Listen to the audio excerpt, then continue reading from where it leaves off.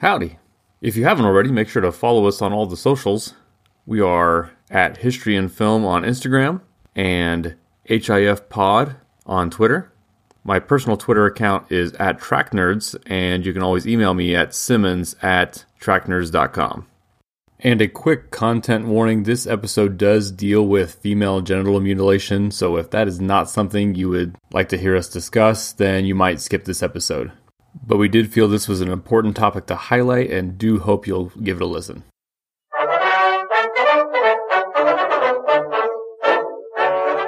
So, Malad here was a movie that I was a little nervous about watching because I just figured it would be gut-wrenching and a horrible depiction of female genital mutilation in Africa and just, like you're just crying and it's a disaster.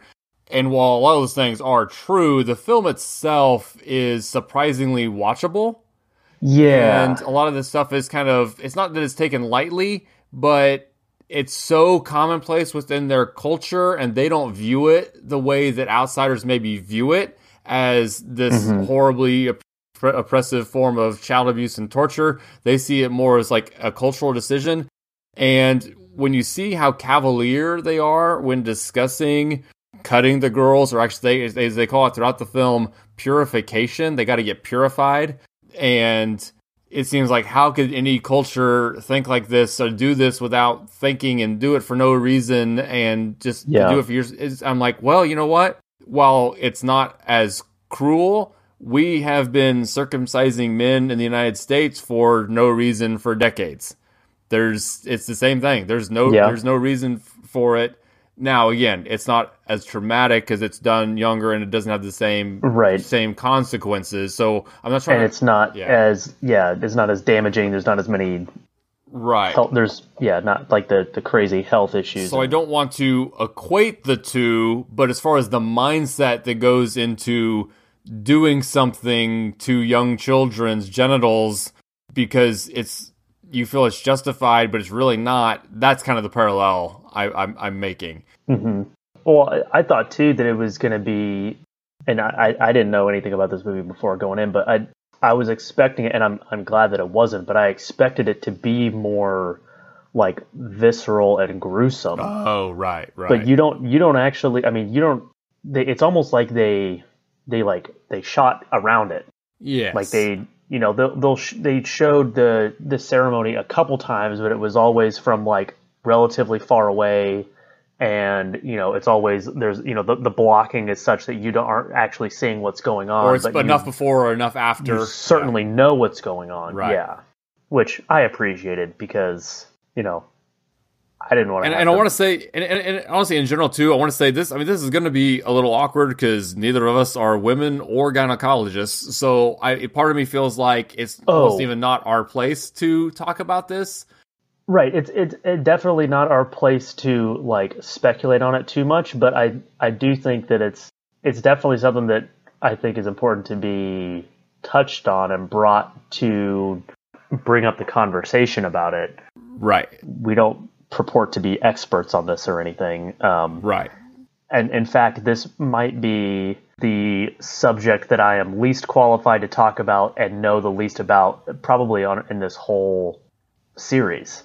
Right. And maybe we need to see this more as an advocacy episode to kind of raise awareness again, because the statistics are crazy when you're talking about 200 million women worldwide that have either been victims of this or at risk of being victims of this. And again, that's roughly 5% of the women in the world, and it actually affects more than you think. It's not just a Muslim problem. It's just not just an African problem. It is mostly concentrated in Northern Africa and into the Middle East. But I saw a video on YouTube of like, oh, here's a white woman from Wisconsin who had it done in the 60s, and so it's a thing. That was another thing where it was. Yeah, and it's usually framed as an African issue, at least that's how it was in my mind. Well, statistically, it primarily is, but it happens everywhere. Yeah, but it is right. It is an issue everywhere. Yeah. So let's talk about the film itself, and then we can get to kind of some of the misconceptions. And again, we don't need to go. It's kind of, again, I'm still kind of torn because I don't think we need to go into graphic detail, but at the same time, I think you want to normalize these conversations, and so they're not considered as taboo to even have these conversations. So right, the film itself is set in Burkina Faso, in West Africa. So this is part of French West Africa. And you actually kind of, I don't know if you caught it, you could hear a lot of times, most of the time they're speaking their tribal languages, but a few times they're speaking French. And sometimes it's kind of a hybrid. It's like there's certain, because they, so their main language that they speak is a tribal language, but because they are Burkina Faso used to be a French colony, and because they're Muslim, they also slip in Arabic and they slip in French. Oh, right. So they're doing the Arabic greetings. Right. Yeah. And let's see. So the country itself, this is the country where I have heard of the country before, but if I were to write down a list of every country I could think of, I was never going to remember Burkina Faso. I'd heard of it, but I had forgotten that I had heard of it. And it used to be called Upper Volta, or French Upper Volta, and they renamed it not actually too long ago. In the 1984, they renamed it to Burkina Faso. And it is completely landlocked there in Africa. It is a predominantly Muslim country, and we are dealing with a small village or tribe today. And frankly, so I have it here in 2004 in our timeline because that's when the film was made, but it doesn't actually say, and it could be set in the 80s because the radios that all the women have, they get confiscated from them at one point, seem to be pretty dated, but it's also a poor enough part of the world that, hey, this just might be the best radios they could get in 2000 radios from the late 80s, early 90s. So I don't know when it's set. We're just kind of putting it here in our timeline because I think that's an okay place to put it and doesn't seem necessarily out of place. And this is still an issue to the present day. I actually looked just this year, at time of recording, in 2020, Sudan did finally outlaw female genital mutilation, or FGM. It's often just called FGM because that is kind of a lot to kind of say over and over again. So we might just call it FGM here too. So, but yeah, it's still an issue, and I think a lot of countries have illegalized it because it's such a cultural practice. It's hard to, even if you've made it illegal, it's hard to monitor or police, or again, you end up with it's being done anyway, even if the doctors won't officially do it. Should we, before we get too much into the rest of this, should we maybe just explain what FGM is? Yes. So again, like you said, not to get too graphically violent about it, but just in medical terms. But there are misconceptions. I watched a TED Talk this morning about kind of a lot of the misconceptions about it, and okay. So it kind of talked about, most people seem to think that it's all one thing, or all the women who have it done have a very common experience, but it's a completely diverse practice. Sometimes it's happened shortly after birth, sometimes it's right before puberty, sometimes even later than that, and that also even what is done to the women varies widely sometimes too. It's more. Sometimes there's no anesthesia. Sometimes it's local anesthetic. Sometimes it's like it's in a hospital as it's an actual surgery. Right. Versus just, some sort of like a primitive, just hack and slash. Right. But it's essentially at the core of what it is it's just removal of part or all of female genitalia. Is that a pretty good just base description of it? Yes. So yes, primarily it is most often the clitoris, or specifically keep in mind the head of the clitoris, because it's a gland that exists well beyond just the head.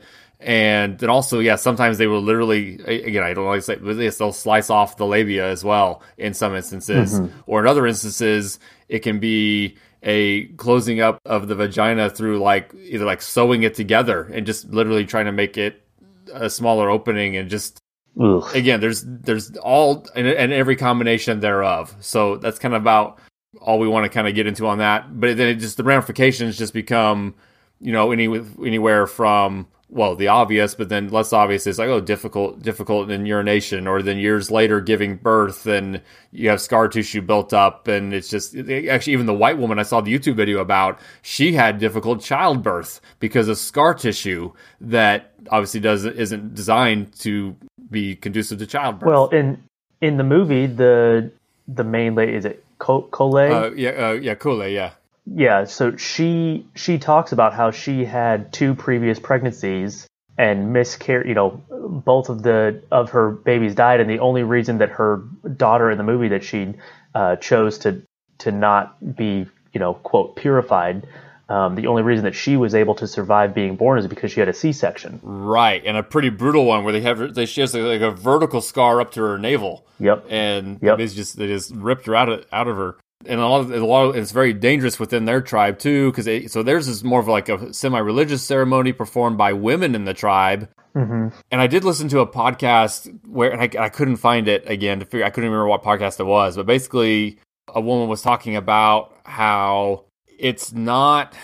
So yes, it does ultimately go back to controlling women and trying to make sex not pleasurable and just make sure they're pure for husbands. That is kind of ultimately the roots of it, but it's been around for so long that part of it has almost even fallen away. And with this tribe specifically in the film, they just say that's how it's supposed to be. Like, it's not even, it's not about anything. It's just the norm. And so we're going to keep doing it because it's the norm. And how dare you get rid of our tradition, or how dare you make these women unpure for marriage and unfit for marriage? And it has nothing to do with anything other than tradition and culture. And that's, anyway, so on the podcast, that's what she talked about. Is like, that's part of the frustration, is it's just about educating these tribes, educating these people that it's not actually necessary. They're convinced that it's necessary. Right. Well, they're convinced that it's necessary, and the elders also they push, hey, this is how we've always done it, but then they also push with, it's required by Islam. And one of the things that she says is, no, it's not, because I heard on the radio, the granny mom said that it's not. Right. He came on the radio, and he's an expert in Islam, and he said that it's not required. So right. And they're right. It's not. It's not mentioned in any religious text or anything. It just kind of culturally came up as a way to control women. And again, another one of the YouTube videos I was watching talked about how, again, everyone's experience is differently. There's even been instances where women who have had their vaginal canal sewn to be a smaller opening, then have to have it opened up to give birth, will ask, well, then you need to sew it back up after birth. Like, so they basically want to have the damage redone because, again, they think you're supposed to have it. They actually think that a closed up vagina is healthier, and that they're going to be more prone to infection if they haven't had this mutilation done to them. So again, it's just kind of fighting the misconceptions and to help slowly get rid of this problem. One of the things that I think was interesting in this movie is that it kind of shows that, for lack of a better term, ignorance as both a positive and a negative. So, like, obviously it's the source of the conflict, but it's also the thing that is keeping the girl safe, because she puts it's just a rope. It's like 2 feet off the ground. And she said, this is the mulad, the magical protection. You can't come into my house. Otherwise you're going to be cursed. I actually loved that mechanism within the film. And they, like, that's what kept everyone out for the whole movie. Right, and they said, well, we can't go in because she's got the mulad, so they're protected. No matter how much we hate it, no matter how much we want to get those girls back. Right, they're absolutely convinced that only Cole can lift the mulad, and to the point that, kind of jumping to the end, where her husband's literally whipping her so that she'll say the word that relieves the curse of the mulad and allow them to get the girls to, again, quote, purify them.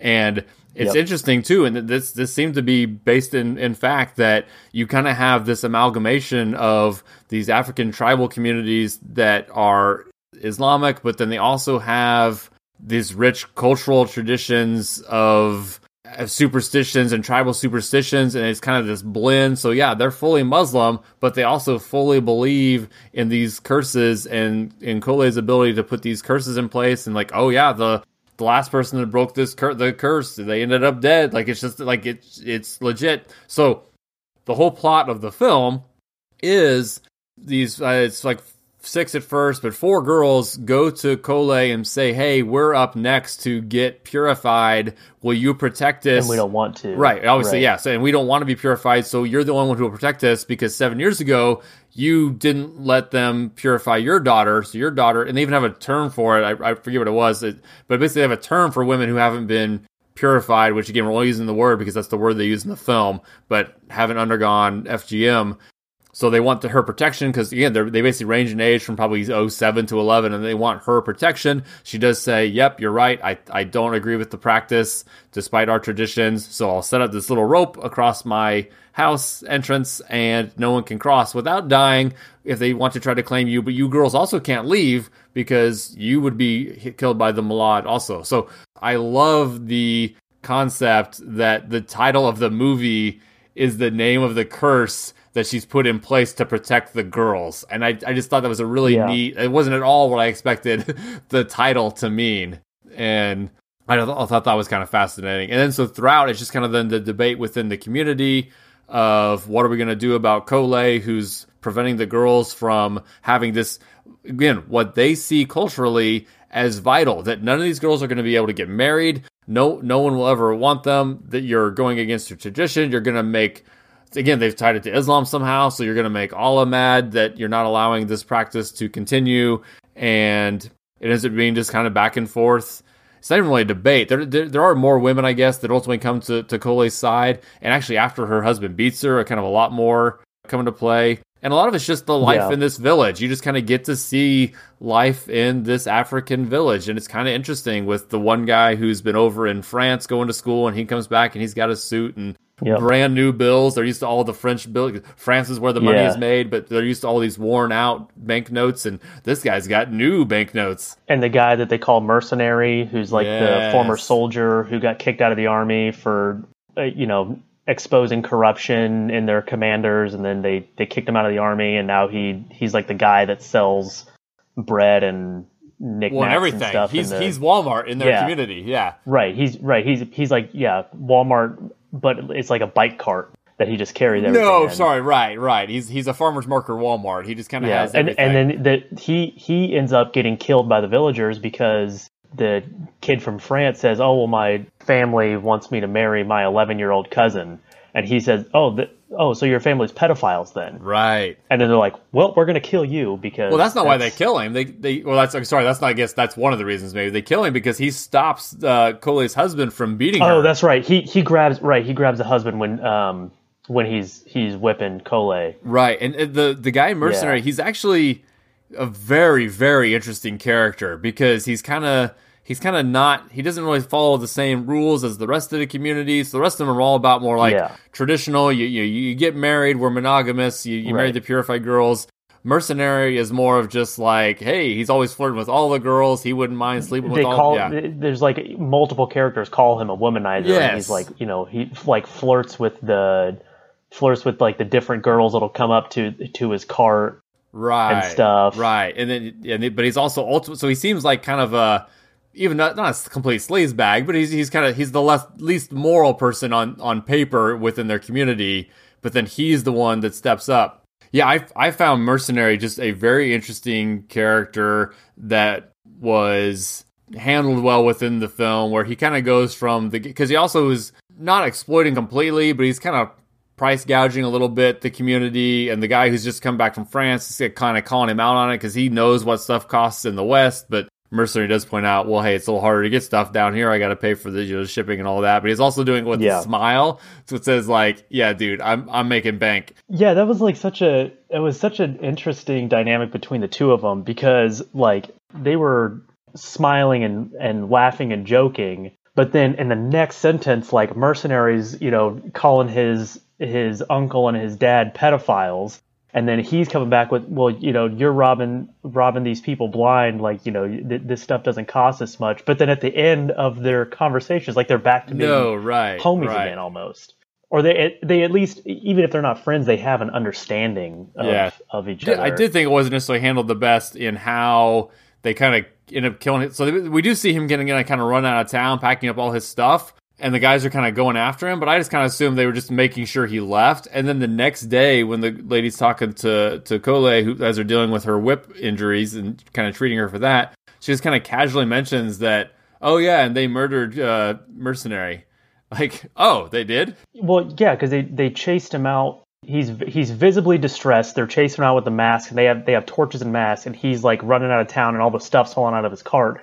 And then it cuts to the next shot was the circling vultures. Oh, I missed that. Nice. Okay. Yeah. Okay. Yeah. So that was like, I think it was like their way of showing that they killed him. The other bomb that they drop is the woman also says that one of the girls Cole had been protecting, basically in the chaos of everything, both Cole's getting whipped and Mercenary getting run out of town. In the chaos, they grabbed one of the girls and then ended up, performing FGM, and she died because again that's one of the big risks is the bleeding out. Yeah, and that's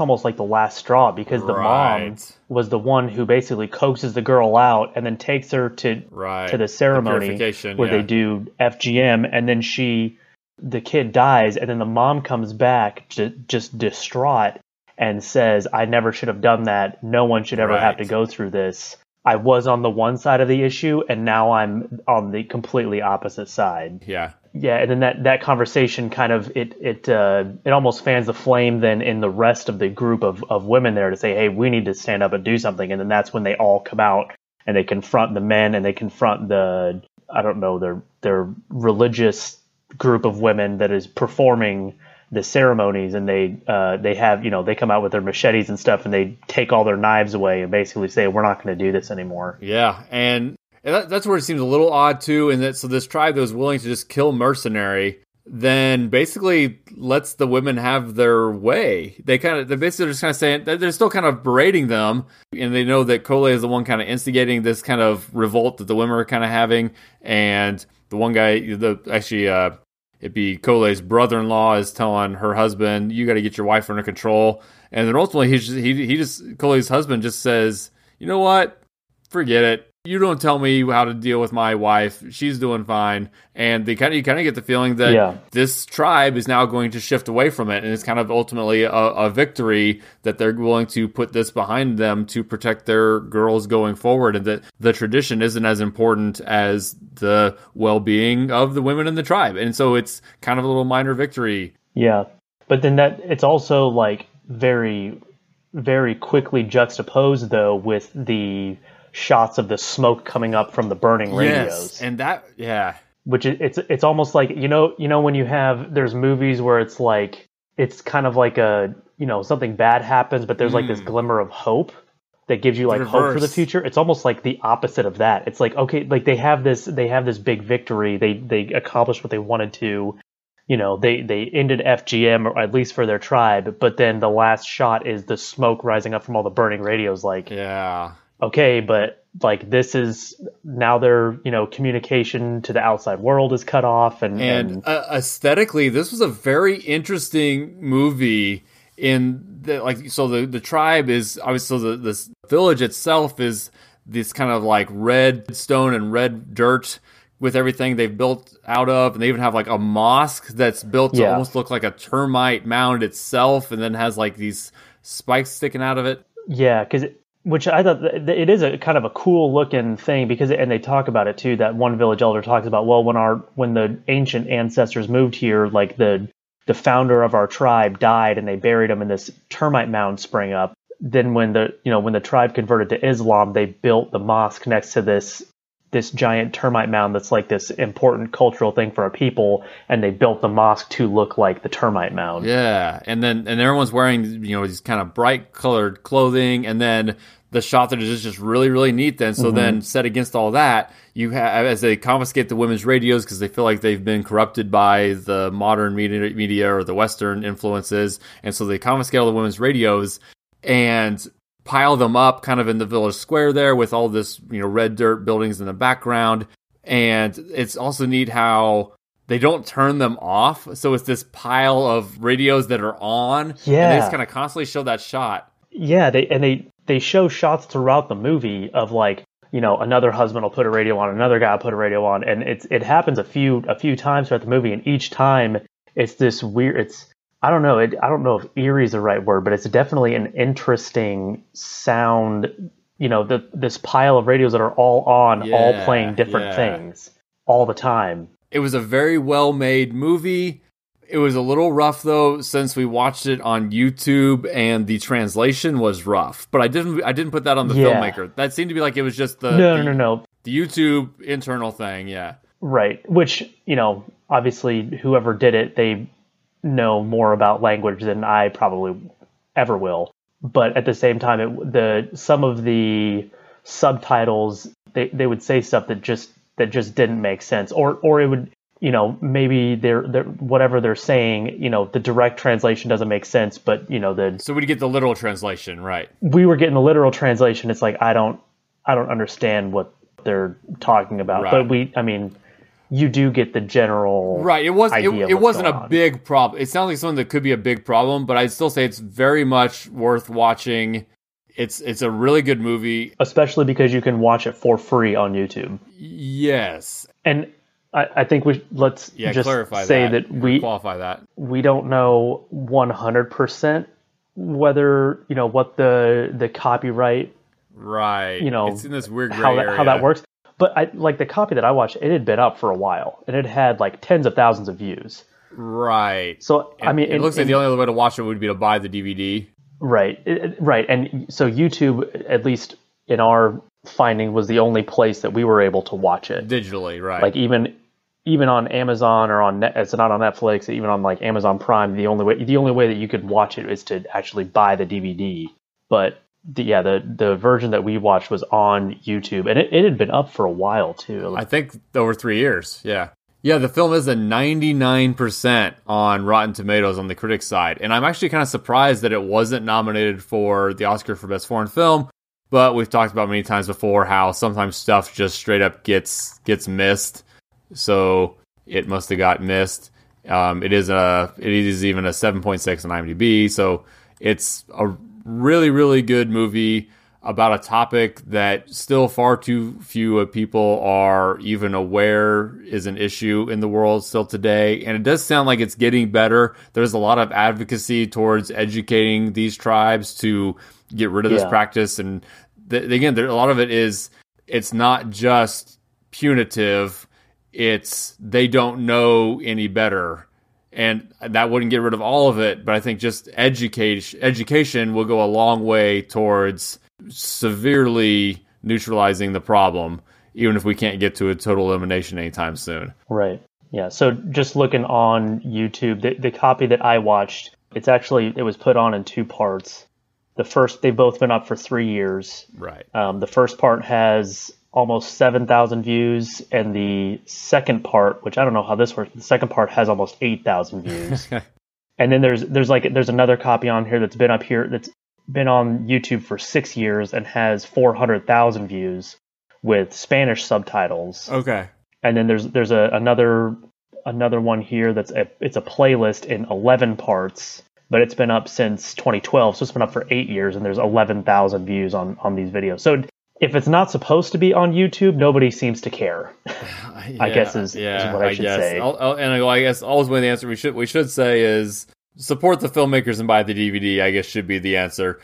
I mentioned before that, or actually my very first episode, that the whole goal was to only do movies that are available digitally online. So we did kind of talk about this was in a gray area, but we did think it was an important enough topic and a good enough movie on the reviews that we wanted to make sure we included it. Yeah. Okay, so next week we will move to Saudi Arabia with the 2012 film Wajah.